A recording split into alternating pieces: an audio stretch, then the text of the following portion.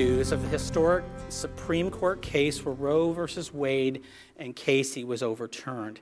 Let's give God a praise for that. That's right. As a church, we stand by the sanctity of life from conception until natural death. But what I want to encourage us, this is not a time to gloat. There is that sinful tendency to say, ha ha, we won. Not a time for that.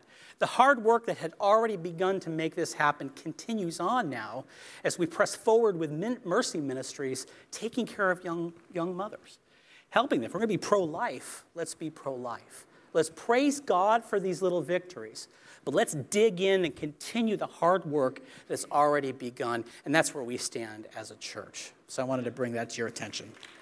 Amen. If you would open your Bibles to James chapter 3. James chapter 3. I appreciate Pastor Jason reading our passage of Scripture today. You know, and given the recent court cases, you're going to see a lot of talking heads telling you what to do with information. I mean, you'd be living under a rock if you didn't know that we live in an information age. What is an information age? We hear that a lot. That began in the mid-20th century. It really marked a change from traditional industry that was sparked by the Industrial Revolution to an economy that's based more on information technology. It really found its origin in 1947 with the creation of the transistor. And then in 1957, there was something that was called an optical amplifier, which really became the basis of fiber optics. But we've gone from a simple transistor to the internet in a relatively short period of time. And with the internet, we have access to vast amounts of knowledge and information right at our fingertips. I mean, this is the humanist's dream, is it not? The humanists had several manifestos, but in Humanist Manifesto 1, 2, 3, the things that the humanists believed, they declared around the world that mankind's greatest problem was a lack of knowledge. And we just get some more information, some more knowledge, then we would progress as a people, we would evolve as a people, our society would be better. Well, never before has mankind had such access to vast amounts of information. So how's that working for us? Look around, right? We've not progressed as a people. In fact, one could argue that we make the same mistakes or even greater mistakes than our fathers before us. And why is that? Well, God in His Word has not called people to great intellect. Now, please don't misunderstand me. God calls us to pursue knowledge, particularly the knowledge of God in His Word. He's given us marvelous brains, most of us, marvelous brains. And to be good stewards of the minds that He's given to us, He expects us to fill it with the right things. But God does not call us to great intellect. He does not merely call us to be smart people. No, He calls us to be wise. Whether we are at the pinnacle of the information age with copious amounts of information at our fingertips, or we were a poor farmer living in Canaan in Abraham's day, God has called people to be wise. All throughout the Proverbs, we're commanded to pursue wisdom, to acquire it, to treasure it. Also in the Proverbs, God has called us to surround ourselves with wise people. It's not possible to know everything. There's gaps in what we can do and what we can know. We surround ourselves with wise, godly people. So what is wisdom? In order to do that, in order to pursue wisdom, in order to surround ourselves with wise people, the question remains, what is wisdom? Well, wisdom is not just a question of knowledge. It's not a question of having information at our fingertips. It's a question of knowing how to apply that information in every situation in such a way that it glorifies God in all things. It's taking the knowledge and using it to glorify God. So how do you know if you're wise? How do you know if you merely have a head full of knowledge, or you're applying knowledge in a way that glorifies Him? How do you know that the people you listen to, people or channels on social media or talking heads or podcasts who love to tell you what to think, how do you know that they have God-glorifying wisdom? See, this is a really important point. Everyone is a self-proclaimed expert these days. Everyone has all the answers, right? I like to say. Everyone can editorialize on everything. We live in a sea of opinions. You are constantly told what to do with the information that they have conveniently packaged for you. Well, God commands you to be wise. He commands you to surround yourself with wise people. Can you distinguish between the wise and the unwise? See, one can have the right information, but yet still be unwise. In this passage today, I want to share with you what the Bible gives us as 3 distinguishing marks of wise Christians. 3 distinguishing marks of wise Christians. And we'll begin with James chapter 3 and verse 13. The first distinguishing mark of a wise Christian is this: wise Christians must authenticate wisdom through conduct. I'll explain. We live in the information age. We're used to authenticating, aren't we? You go to a website, maybe it's your bank portal, you authenticate your identity. How do you do that? Put in your login information. You have a username and you have a password. It is authenticating your identity with this information. Some websites have what they call 2-factor authentication. Not only do you put the first factor in, your login information and password, but they'll send you an email or a text with a little code that you can put in that further identifies who you are. And really, its purpose is to authenticate that you are who you claim to be. Well, in this verse, God provides us with a way to authenticate wisdom. So you'll know it when you see it, not only in your own life, but in the lives of those who claim to be wise among us. Let's look at verse 13. Who among you is wise and understanding? I love that opening. James uses this rhetorical question. Who among you? I can see him standing in front of a church. Who among you is wise? Step up. Raise your hand proudly if you consider yourself to be wise. And then on the back of your mind, you're thinking, who would say yes to that? Well, in these days, quite a few people would have done that. Wisdom, especially in Greek Hellenistic culture, was something to be prized and valued, and it was the pinnacle of your existence to say, yes, I am wise. In fact, if you didn't raise your hand to say you were wise, there was something wrong with you. The Greeks actually created this thing, this job. It was called the itinerant philosopher. They would go from town to town, and for a small fee or a generous donation, they would provide you with wisdom so that you can live your life in such a way to have great success, particularly in your financial area. Sounds common, right? We have that today. I'm not just talking about self-help speakers. How about preachers in modern evangelicalism? Come to church where you can learn how to manage your time. Come to church where you can help manage your relationships. But here James is calling out his listeners with something that's solidly rooted in Old Testament terminology. And at this time, he's speaking primarily to a Jewish audience. And so he's almost quoting Hosea chapter 14 and verse 19. Whoever is wise, let him understand these things. Hosea talks about the blossoming of the vine and the wine of Lebanon. He alludes to figs. If you look at verse 12 of James 3, he talks about figs and olives and vines and wine. I mean, he's practically quoting Hosea. So who is he speaking to? When he says, who among you is wise? What was he expecting to hear from? Who was he expecting to hear from? Well, verses 1 through 12, he's addressing the leaders of the church, so we could import that into this next section, but I don't really think so. I mean, what is wisdom? Wisdom has to do with a right understanding of God and His Word. A wise man is more than just a scholar. A scholar has a head full of information.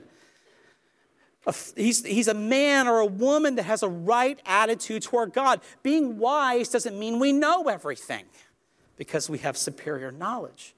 But we do God-glorifying things as they come up in life. This understanding of wisdom shouldn't be limited to just teachers. So when he says, who among you is wise, he wasn't just talking to, quote, the spiritual elite, the elders or the deacons or some teachers in the church. He was asking each and every one of us as we read this passage, who is wise? And really it's interesting because there's a lot of wisdom in the way that he words this question. Because he's really looking for two answers. One who are saying, yep, I'm wise, and I want to pursue more wisdom and be faithful with it. Or no, I'm not wise, I need to get some wisdom. Because he addresses all of this here. But in this passage, he does more than just ask the rhetorical question. He wants to get at a three-factor authentication of how you can tell someone is wise. How you can look in your own life to see if you have godly wisdom, that you're walking in godly wisdom, or the people around you that you listen to, you gain information and knowledge, if they are wise. We talked about two-factor authentications with websites. James gives a three-factor authentication of wisdom here in this passage. Let's look. So who among you is wise and understanding? Step up. Let him show by his good behavior, his deeds, and the gentleness of wisdom. He says, let him show. It's an imperative. Demonstrate the wisdom that you claim to have in your life. This is very common for James. All throughout this book, he is predominantly concerned with identifying who is truly saved, who is not saved, who is wise, who is unwise. Anyone can say that they're saved. Anyone can claim that they are Christians. I mean, Americans claim themselves to be Christians, and if it were true, we wouldn't be in the state that we're in. Anyone could claim to be wise. In fact, most people claim to be wise, or at least they act like it. How do you know if they're really wise or not? He says, let them show. Let it come out. Look at their life, the exterior. That's how you can tell if someone or yourself is walking in true wisdom. And he begins by saying his good behavior. Isn't that interesting? That's the first factor, good behavior. Good, what does that mean? Lovely, winsome, beautiful, noble, excellent. It's a common New Testament word. So he says that if you claim to have divine wisdom, if you claim to have the wisdom of God, then you generally need to show it by your good behavior, by your excellent lifestyle, by your attractive action. True wisdom from God must alter your behavior. It will change your conduct. Anyone who claims to have good wisdom and they live in a way that contradicts how God would want us to live, how to walk in holiness, is not a wise person. That's that first factor of authentication. When we look upon this and we see, all right, is this person, is my own life, am I walking in wisdom? What's my behavior like? Is it good? Is it noble? Is it rooted in Scripture? Is it rooted in the faith of Jesus Christ? I guess one of the really good ways that we can determine good behavior is the fruit of the Spirit. Oh, those tough ones, huh? In fact, let's look back. I know we've read this many times before, but we can't get it enough repeating in our minds. Turn to Galatians. Galatians chapter 5. Galatians chapter 5. Look at verse 22. This is the fruit of the Spirit. If we're saved, we're walking in the wisdom of God. The Holy Spirit is sanctifying us. He's causing us to become more like Christ, and things begin to change in us. There is no such thing as a carnal Christian who stays carnal their whole lives. The Bible doesn't make that distinction. You're either in the faith or you're not. And if you're in the faith, you're growing and being conformed progressively toward the image of Christ. Everything begins to change about you, and your behavior is among them. Look at verse 22 of chapter 5. But the fruit of the Spirit is love, joy, peace, patience, kindness, goodness, faithfulness, gentleness, self-control. Against such things there is no law. Now those who belong to Christ Jesus have crucified the flesh with its passions and desires. This is the good behavior James is talking about. Are we behaving in a manner of love and joy and peace? Does it exude off of us? That's one of those factors that we look at when we analyze our own life and say, am I walking in wisdom? Now, when I do say analyze our life, I mean very prayerfully. We have the very unique ability as humans, fallen, sinful humans, to think we're all right. Yeah, I'm walking in wisdom. Meanwhile, everyone else is like, you're a wreck. You're an absolute terror.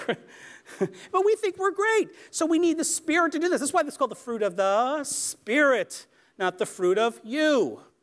If it was the fruit of you, we wouldn't need the Spirit's help. It's something we can conjure up on our own. But we can't do that. It's the fruit of the Spirit within us. So how do we start analyzing whether we're actually walking in wisdom or not? We go to the Word, we open it up, we pour through it prayerfully, asking the Spirit, reveal in my heart what needs to be changed. Show me if I'm walking in wisdom or not. Analyze my behavior. Surround yourself with people who are willing to tell you the hard things you don't want to hear.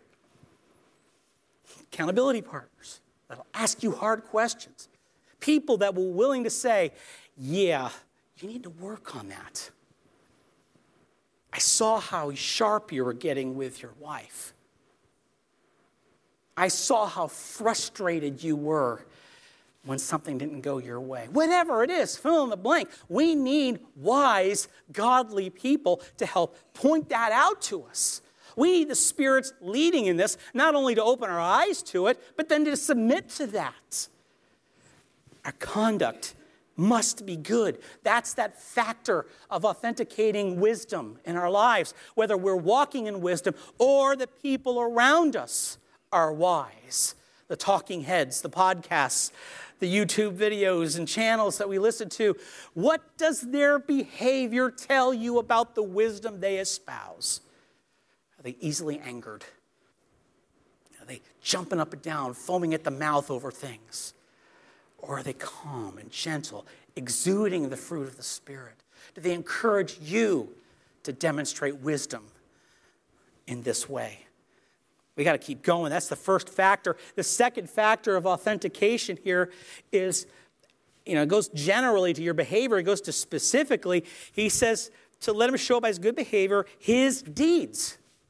So not only will your behavior change by the gospel of Jesus Christ, by godly wisdom, but your actions will change. What you do must necessarily change. So what do? How do you live out everyday life? Are we one way in church and another way the rest of the week? Or we live consistent lives and so demonstrating, so authenticating godly wisdom in our life? Did you ever have heroes, whether they were in society or maybe heroes of the faith, pastors, that you just were disheartened to see were living a double life? They would preach one thing or do one thing, but their deeds smacked of something else completely. Remember that happened to me several times when I was young. It crushed me to see that. And I realized that they don't have godly wisdom. They have a head full of the right information, but they're not walking in wisdom. This is how you authenticate wisdom in your own life. If you're walking in wisdom, are you a changed person? Do you no longer engage in the things that you used to engage in before you came to Christ? And really, that's the entry point to wisdom, isn't it? We come to Christ, who is the wisdom of God. And that begins our life of wisdom. There must be a change in our life. Now, it's progressive. I get that. And the Spirit is working in our lives. There's not such thing as perfection. As we're growing to Christ, there's going to be little dips along the way. We don't use those dips as justifications.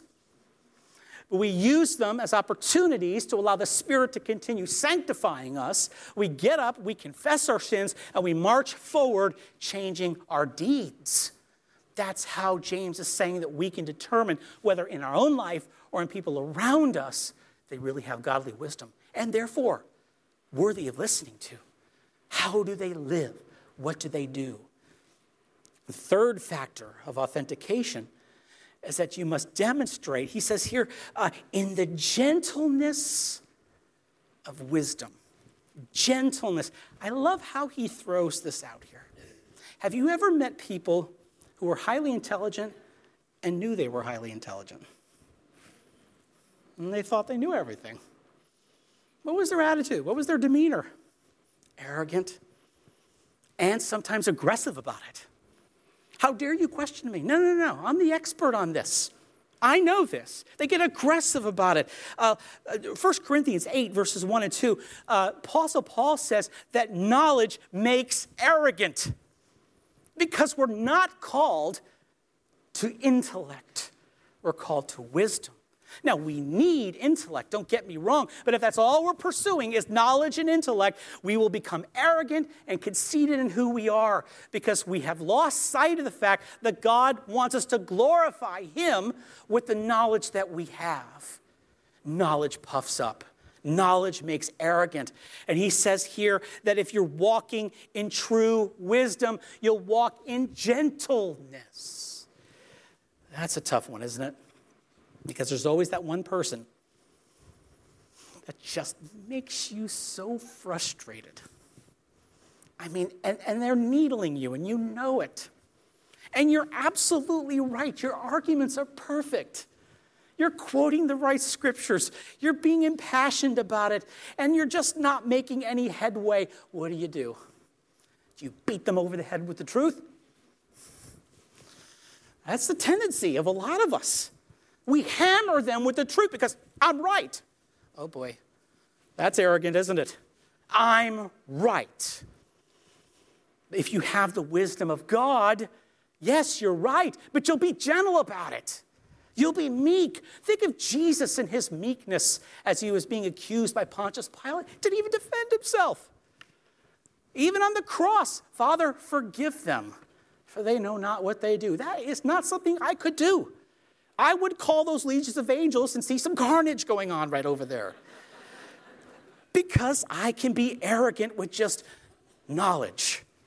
We don't beat people over the head with the truth. We are gentle with them. We guide people. We're patient. It's that fruit of the Spirit that keeps coming back up again, doesn't it? You must authenticate this wisdom in your own life and those who you turn to information and wisdom. But, if you notice, James really doesn't define wisdom here, does he? He doesn't actually say, this is wisdom. It's interesting, because remember, he is speaking to a predominantly Jewish audience. I think he assumes that being good Jews, they would have studied the Proverbs and other wisdom books of the Old Testament. But just for further reading for yourselves, go through Psalm 119.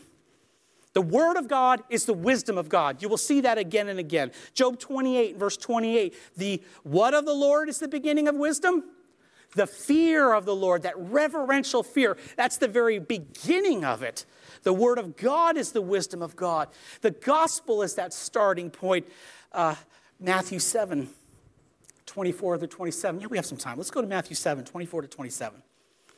Jesus talks about this now in the New Testament. Go to 24, Matthew 7, verse 24.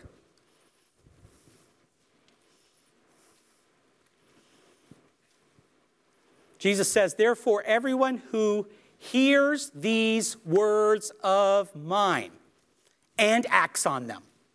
Right there, right in the beginning. Who hears the words of mine and acts on them may be compared to what kind of a man? A wise man who built his house on the rock, and the rain fell, the floods came, the winds blew and slammed against that house, and yet it did not fall, for it had been founded on the rock. The words of his, the rock. Everyone who hears these words of mine and does not act on them. Interesting. Let's play off of that a little bit. He who hears the words and does something with it, lives their life in accordance with the words that Christ has spoken, is the wise one. The foolish one who hears the right information, who hears the words of Christ, doesn't do anything with them, doesn't live consistently with wisdom. That's that factor of authentication. Now, Jesus is talking about it.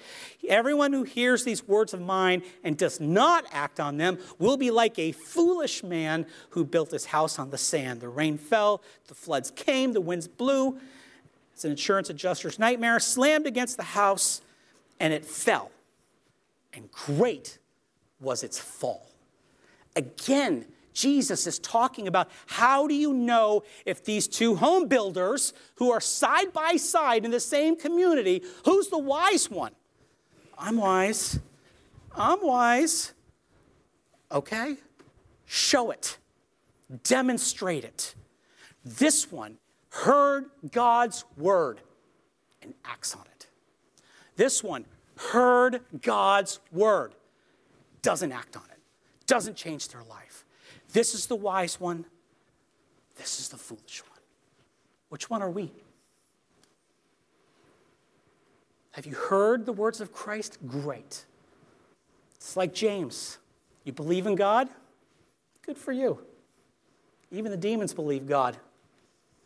At least they have the good sense to tremble before him. Who are we? Have we heard the word of Christ? Are we walking in that wisdom? Is it demonstrated in our good behavior? Is it demonstrated in our deeds? Is it demonstrated in the change in our attitude where we're now gentle with it and we're not using it as a literal sword against people? See, this is what wisdom is all about. James and even Jesus is concerned with the outward demonstration of the inward reality of wisdom. Are you wise? Remember, God has not called you to be merely smart. He's called you to be wise. So the second mark of a wise Christian is that wise Christians avoid worldly wisdom and its impact.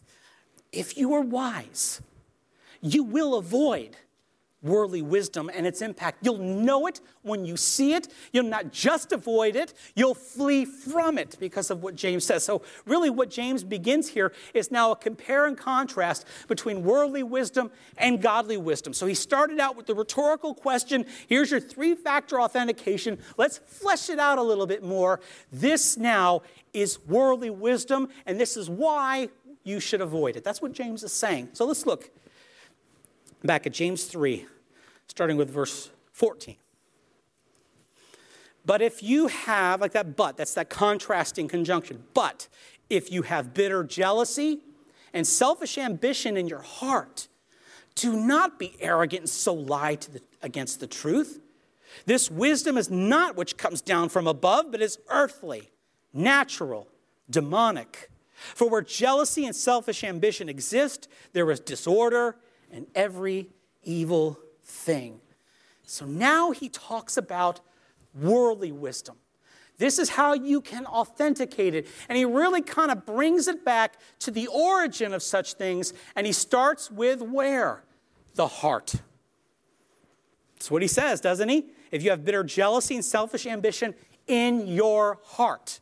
This is where it flows from. This is where the unwise take their cues and live their life from something that resides in the heart. And what he says is bitter jealousy and selfish ambition. Bitter jealousy. It's an interesting word, especially in the Greek. And it's a bitter self-centeredness that produces a resentful attitude toward everyone else. It's a me kind of world. Look out for number one. I got to look out for myself because if I don't look out for myself, no one will. What a self-centered world. It's a self-formed world that's resentful of anyone who differs from me, especially those who differ from me and are more successful than me. People who like to watch the world burn. Remember that old line from Batman? Alfred was explaining the Joker to Batman. Batman couldn't understand the motivations of the Joker. And Alfred said, some men just like to watch the world burn. And under a selfish, harsh, bitter self-centeredness, we like to watch the world burn. Why? Because it's not my world that's burning. It's yours. Gloating over the demise of institutions and Christian people with a little snark in our tone, a little bit of glee that's there.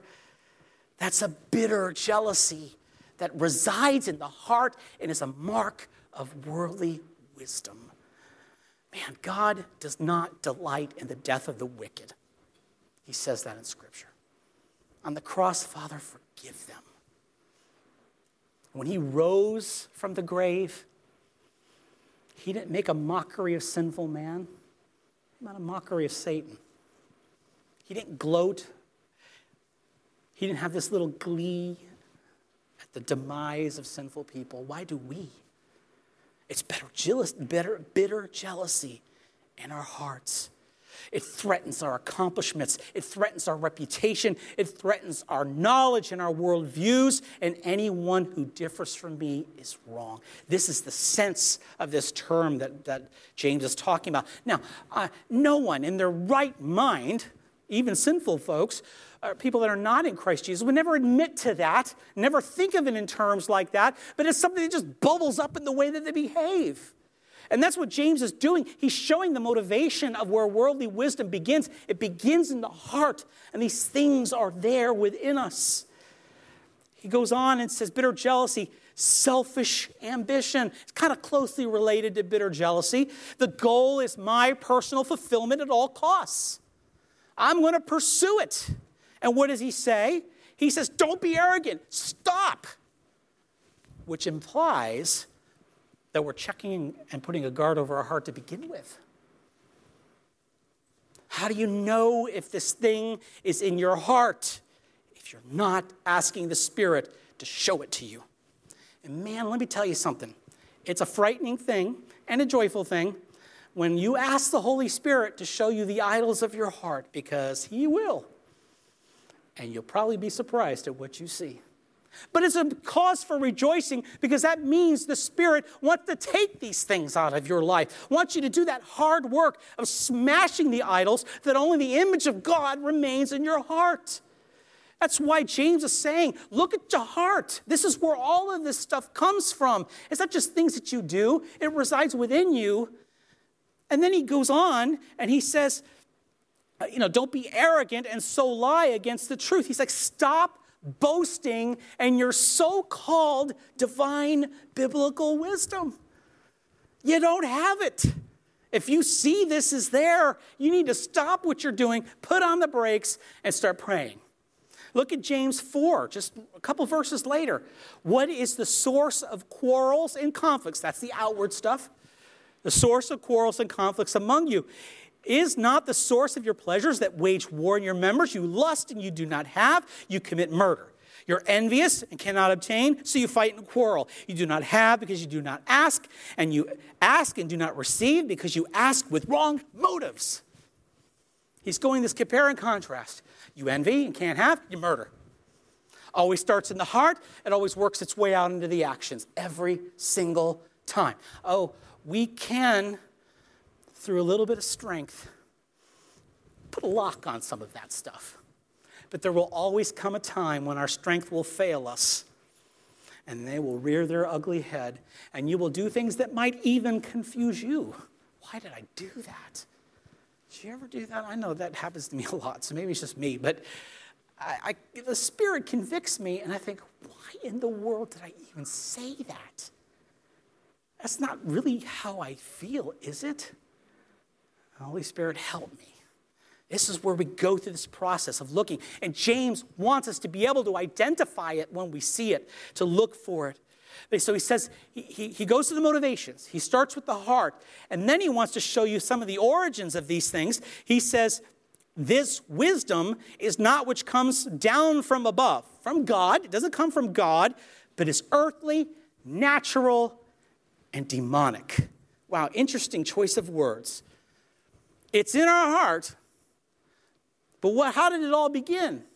It's earthly, it's natural, it's demonic. What does earthly mean? Well, it's of this earth, obviously. Everything that this world produces is self-focused. It has the mark of sin. It reeks of sin upon it. And it sets your eyes off of God. It's of the earth. I'm reminded of what Colossians 3, verses 1 and 2 said. Set your mind on things above, not on things of the earth. We've died to the things of the earth. We're now risen with Jesus Christ. We're seated with him, Ephesians says. We're to keep seeking after what's above, the wisdom from above, not the things of this earth. Worldly wisdom that springs from our heart has an origin in being earthly and bound, cursed by sin. He said it's natural. So he says earthly. He says it's natural. What does that mean? Natural. Could also mean fleshly. I'm reminded also of 1 Corinthians chapter 2, verse 14. The natural man cannot understand the things of the Spirit. They're foolishness to him. They can't be understood because they're spiritually discerned. Wisdom of the world is easy to grab a hold of by natural people. But then he uses this interesting term, demonic. This is the first time in the New Testament, the only time really, in the New Testament, the word demon is used as an adjective. It's demonic. Remember Genesis chapter 3, verse 6. Actually, let's go back there. Genesis 3, verse 6. Someone asked me not too long ago, said, when you preach or when you teach, you go to Genesis 3 a lot. Yeah, that's where it all started. Why we're in the state that we're in, that's where it is. You get this down, you're really going to understand sin and depravity real well. Genesis 3. What was the one rule that God gave mankind, Adam and Eve? Don't eat from the tree of the knowledge of good and evil, right? What do? They ate from the tree of the knowledge of good and evil. Look at verse 6. Chapter 3, verse 6. When the woman saw that the tree was good for food, that was a delight to the eyes, and that the tree was desirable to make one wise, she took from its fruit and ate, and she gave also to her husband with her and ate. That's why it's demonic. Right from the beginning, it is trying to achieve wisdom apart from God and his word. There was one rule: don't eat from the tree of the knowledge of good and evil. Trust me that I will guide you to know everything that you should know. Trust me, come to me. I am the fountain of wisdom. You don't need to go to that tree. You come to me. You can have everything else, except for that one tree over there. But yet that wasn't good enough. The tempter came and said, the reason why, now I'm doing a little paraphrasing, but I don't think I'm too far off the track here. Reason why God doesn't want you to eat this thing is because he knows you'll be like him, knowing from good and evil, that you'll be wise. And God doesn't like competition. So eat it. And she saw that it was good to be wise. This is the origin of worldly wisdom. And so when they ate, mankind fell into sin. The earth, as a result, because mankind was the stewardship of the earth over mankind, over the earth, have dominion over the face of the earth to conform it to God's image and make sure it glorifies him. Because they fell, all of creation fell with them, and we're in this situation that we're in now. Worldly wisdom always leads to death. It's earthly, it's natural, it's demonic. Avoid it. Why? James explains further. If that wasn't enough, James explains further. Verse 16. For where jealousy and selfish ambition exist, there is disorder in every evil thing. So he reiterates those motivations coming from the heart. Jealousy, selfish ambition. Where they are, There's going to be disorder and every evil thing. Instability, chaos, upending the order that God created everything. It can never produce harmony. Worldly wisdom will never produce harmony. It destroys unity. It destroys fellowship. You saw that with Adam and Eve. They hid from each other as well as from God. Do you see that happening in our world around us? Anger, bitterness, lawsuits, violence to get one's way. It's all around us, and it's the mark of worldly wisdom. Its origin is of the earth. It's demonic. It's natural. And it springs from our heart. This is the result of worldly wisdom. This is why we must avoid it. In fact, I would say when you see it and you see its marks, run as far away from it as you can. Do you see it in your own life? Any of this stuff cropping up, immediately get on your knees. Ask the Lord for forgiveness. Remind yourself of the gospel of Jesus Christ. This is why we have to put a guard over our hearts, because we wrestle with the flesh. And the flesh loves to operate in fleshly wisdom. Put a guard over your heart. Preach the gospel to yourself constantly. Plead with God to progress you in sanctification day by day. Make quick accounts with the Lord Jesus Christ. Flee from it. It will destroy. Remember, it's all about wisdom now. And he's comparing the worldly wisdom from godly wisdom. We're not called to be merely smart. We're called to be wise. So the third mark then of a wise Christian is that they accept godly wisdom as a gift. They accept godly wisdom as a gift from God. See, now we're going to shift focus. He started out with the bad. This is what worldly wisdom looks like. Now we're going to move into godly wisdom. Let's look at verse 17 and 18. But the wisdom from above is first pure, then peaceable, gentle, reasonable, full of mercy, good fruits, unwavering, without hypocrisy. And the seed whose fruit is righteousness is sown in peace by those who make peace. Interesting. See, he started out with the worldly wisdom. He said, these are the motivations.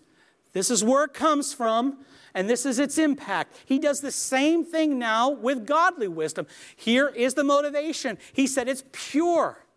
That's the motivation. I really think it's motivation because purity is something from the heart. True purity, anyway. The word means spiritual integrity, moral sincerity. You don't have to turn there, but I want to read 1 John 3 in verse 3. Actually, I'm going to back it up a little bit. Verse 1. See how great a love the Father has bestowed on us that we would be called children of God. And such we are. For this reason, the world does not know us, because it did not know him. Beloved, now we are children of God, and it has not appeared as yet we will be. We know that when he, being Jesus, appears, we will be like him, because we will see him just as he is. And everyone who has this hope fixed on Jesus purifies himself just as he is pure. Godly wisdom is Jesus Christ. Godly wisdom is bound up in the centrality of Jesus Christ. A true believer wants to do God's will because he can't help being in love with Jesus Christ. He meditates upon Christ, and the more he or she meditates upon Jesus Christ, the more they want to be like Jesus Christ, who himself is pure. He hates sin. He quickly confesses their sins before God. We love what God loves. We hate what God hates. We don't have a heart of pride or selfish ambition or bitter jealousy. It's pure as Christ is pure. And John 3 says that everyone who has the hope in the coming of Christ purifies himself. How does one purify themselves? We get down on our knees. Purify my heart. Remember David in Psalms. Create in me a clean heart, O God, and renew a right spirit within me. That kind of confession, that kind of thing that says, God, I cannot abide anything that would disrupt my fellowship with you, anything that would mark an impurity, because that's not like Christ, and I want to be like Jesus Christ. But it's the mark of a believer. Christ is pure. Have you put your faith in Christ? Have you seen Christ for who he is? As the glory of God? As the exegete of God, the one who came down from above to show us who the Father was like, who willingly gave his life. We're going to partake in communion here in a few minutes. We're going to be proclaiming what Christ has done. Put your faith in Christ if you haven't done that. Trust in him. Follow after him. He is the only one who's pure in this world, and we can be in him. That's what this godly wisdom is all about. That's why the gospel is the entry point of a life of wisdom for the believer. This is not about getting wisdom. We're in wisdom. It's now us pursuing wisdom and allowing wisdom to affect how we think, how we act, how we behave. He said it's pure. And then he gives us some characteristics. Well, he says it's from above. We know that. That's where it's from. It's from Christ. Christ came to exegete the Father, to tell us who he was like, to give us the Word. He is the Word. But he says that the characteristic of godly wisdom is that it's peacekeeping. It's peaceable. Blessed are the peacemakers, for theirs is the kingdom of heaven. Jesus said that. Now, what Jesus was not saying in the Beatitudes was, if you want the kingdom of heaven, you better be a peacemaker. That's not what he was saying. That's how we take it and twist it around in our own religion to try to earn our way to God. No, if we are a peacemaker, that demonstrates that the kingdom of heaven resides within us, that we're in it. We're citizens of the kingdom of heaven. And that's what godly wisdom is about. That's what it produces. Peace, not anxiety, not irritation, not anger, not bitterness, not rage. Peace. Do you have peace in your life? Are you walking in the wisdom of God that manifests itself in peaceableness? Being peaceable. The people that are around you, the people that you take information from, the people that you turn to for a little bit of wisdom, do they engender peace in you? Or do they get you all stirred up and angry? They want to rouse you up into a crusade. Some men like to watch the world burn. But the wisdom from God is peaceable. It's gentle. There's that word again, gentle. It's not aggressive. He said it's full of mercy and good fruits. Mercy and good fruits. I mean, isn't mercy the evidence of being saved in the first place? We have been forgiven, therefore we in turn forgive, and we extend mercy because God has been greatly merciful to us. I didn't earn this thing. It was earned for me on behalf of Jesus Christ. He extended mercy to someone who did not deserve it. Who doesn't deserve your mercy? That was a trick question. Who doesn't deserve your mercy? If you have the wisdom of God and you're letting the wisdom of God, that godly wisdom, affect your life, you will be a merciful person. You'll extend mercy. You'll be forgiven. You will forgive people. That's what it's about. It's reasonable. He says it's reasonable. What does that mean? Teachable. I'm reminded, whenever I see that word reasonable, I always go to Isaiah 1 and verse 18. Come, let us reason together, says the Lord. Though your sins may be scarlet, thou shalt be white as wool. God didn't have to reason with us. He could have told us what to do. He didn't have to save us in the first place. But even God said, let us reason together. Let's have an agreement. Let's talk things out. Willing to listen. Willing to engage without the impact of worldly wisdom. Do you ever sit down and have a reasonable conversation with someone who disagrees with you? And it's reasonable. It's fruitful. That's evidence of godly wisdom. Pastor Brian gave us that wonderful Wednesday night study on mercy ministries, kind of going back to full of mercy and good fruits. If we're walking in godly wisdom, we're meeting the needs of others, especially people you disagree with. Those are the people you don't want to meet needs for. But wisdom shows that that's what we do. We're compassionate. He says it's a good fruits, unwavering. It doesn't give in. I don't want us to read this and say we need to be a pushover of what we believe. That's not what we're saying. We're unwavering in what we believe, but we do so in gentleness. We do so in humility. We do so with mercy and compassion. We don't give back. So that's a mark of it, but we do unwaveringly trusting in Christ and his word without hypocrisy, which means we stand firm in our faith without doing so in a sinful way. So we say and we're firm in what we believe, but we don't give evidence with our lives of worldly wisdom. We don't take tactics that the world takes when we're proclaiming the truth. We stay in godly wisdom. Are you wise? Are you wise?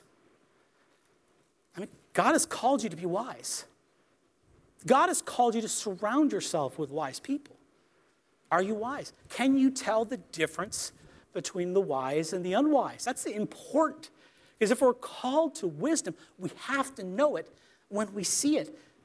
Do you possess the marks of a wise Christian? Do you authenticate it by conduct? Does your conduct show it? Do you see it in the people you surround yourselves with? Do you avoid worldly wisdom when you see it? You just don't go there. You flee from it quickly. Do you accept godly wisdom as a gift? How about the people you turn to counsel? Are they operating in worldly wisdom? Oh, they may have the right information, but are they operating in worldly wisdom or godly wisdom? If they're operating in worldly wisdom, flee. Avoid it. Don't take it into your life. Does it motivate you?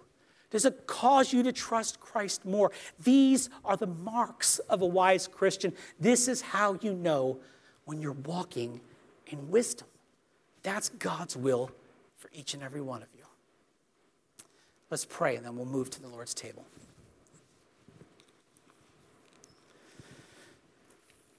Father, I thank you for calling us to wisdom. I thank you, Lord, for giving us the marks of what it means to be wise. You didn't tell us just to be wise and leave us on our own, but instead you gave us marks to look for. You taught us how to authenticate it in ourselves and in others. You taught us the difference between godly wisdom and worldly wisdom. Lord, help us to be discerning around us, Lord. We have so many opinions in the society that we live in. God, help us to walk wisely in it. May we give you the glory for it. In Jesus' name, amen.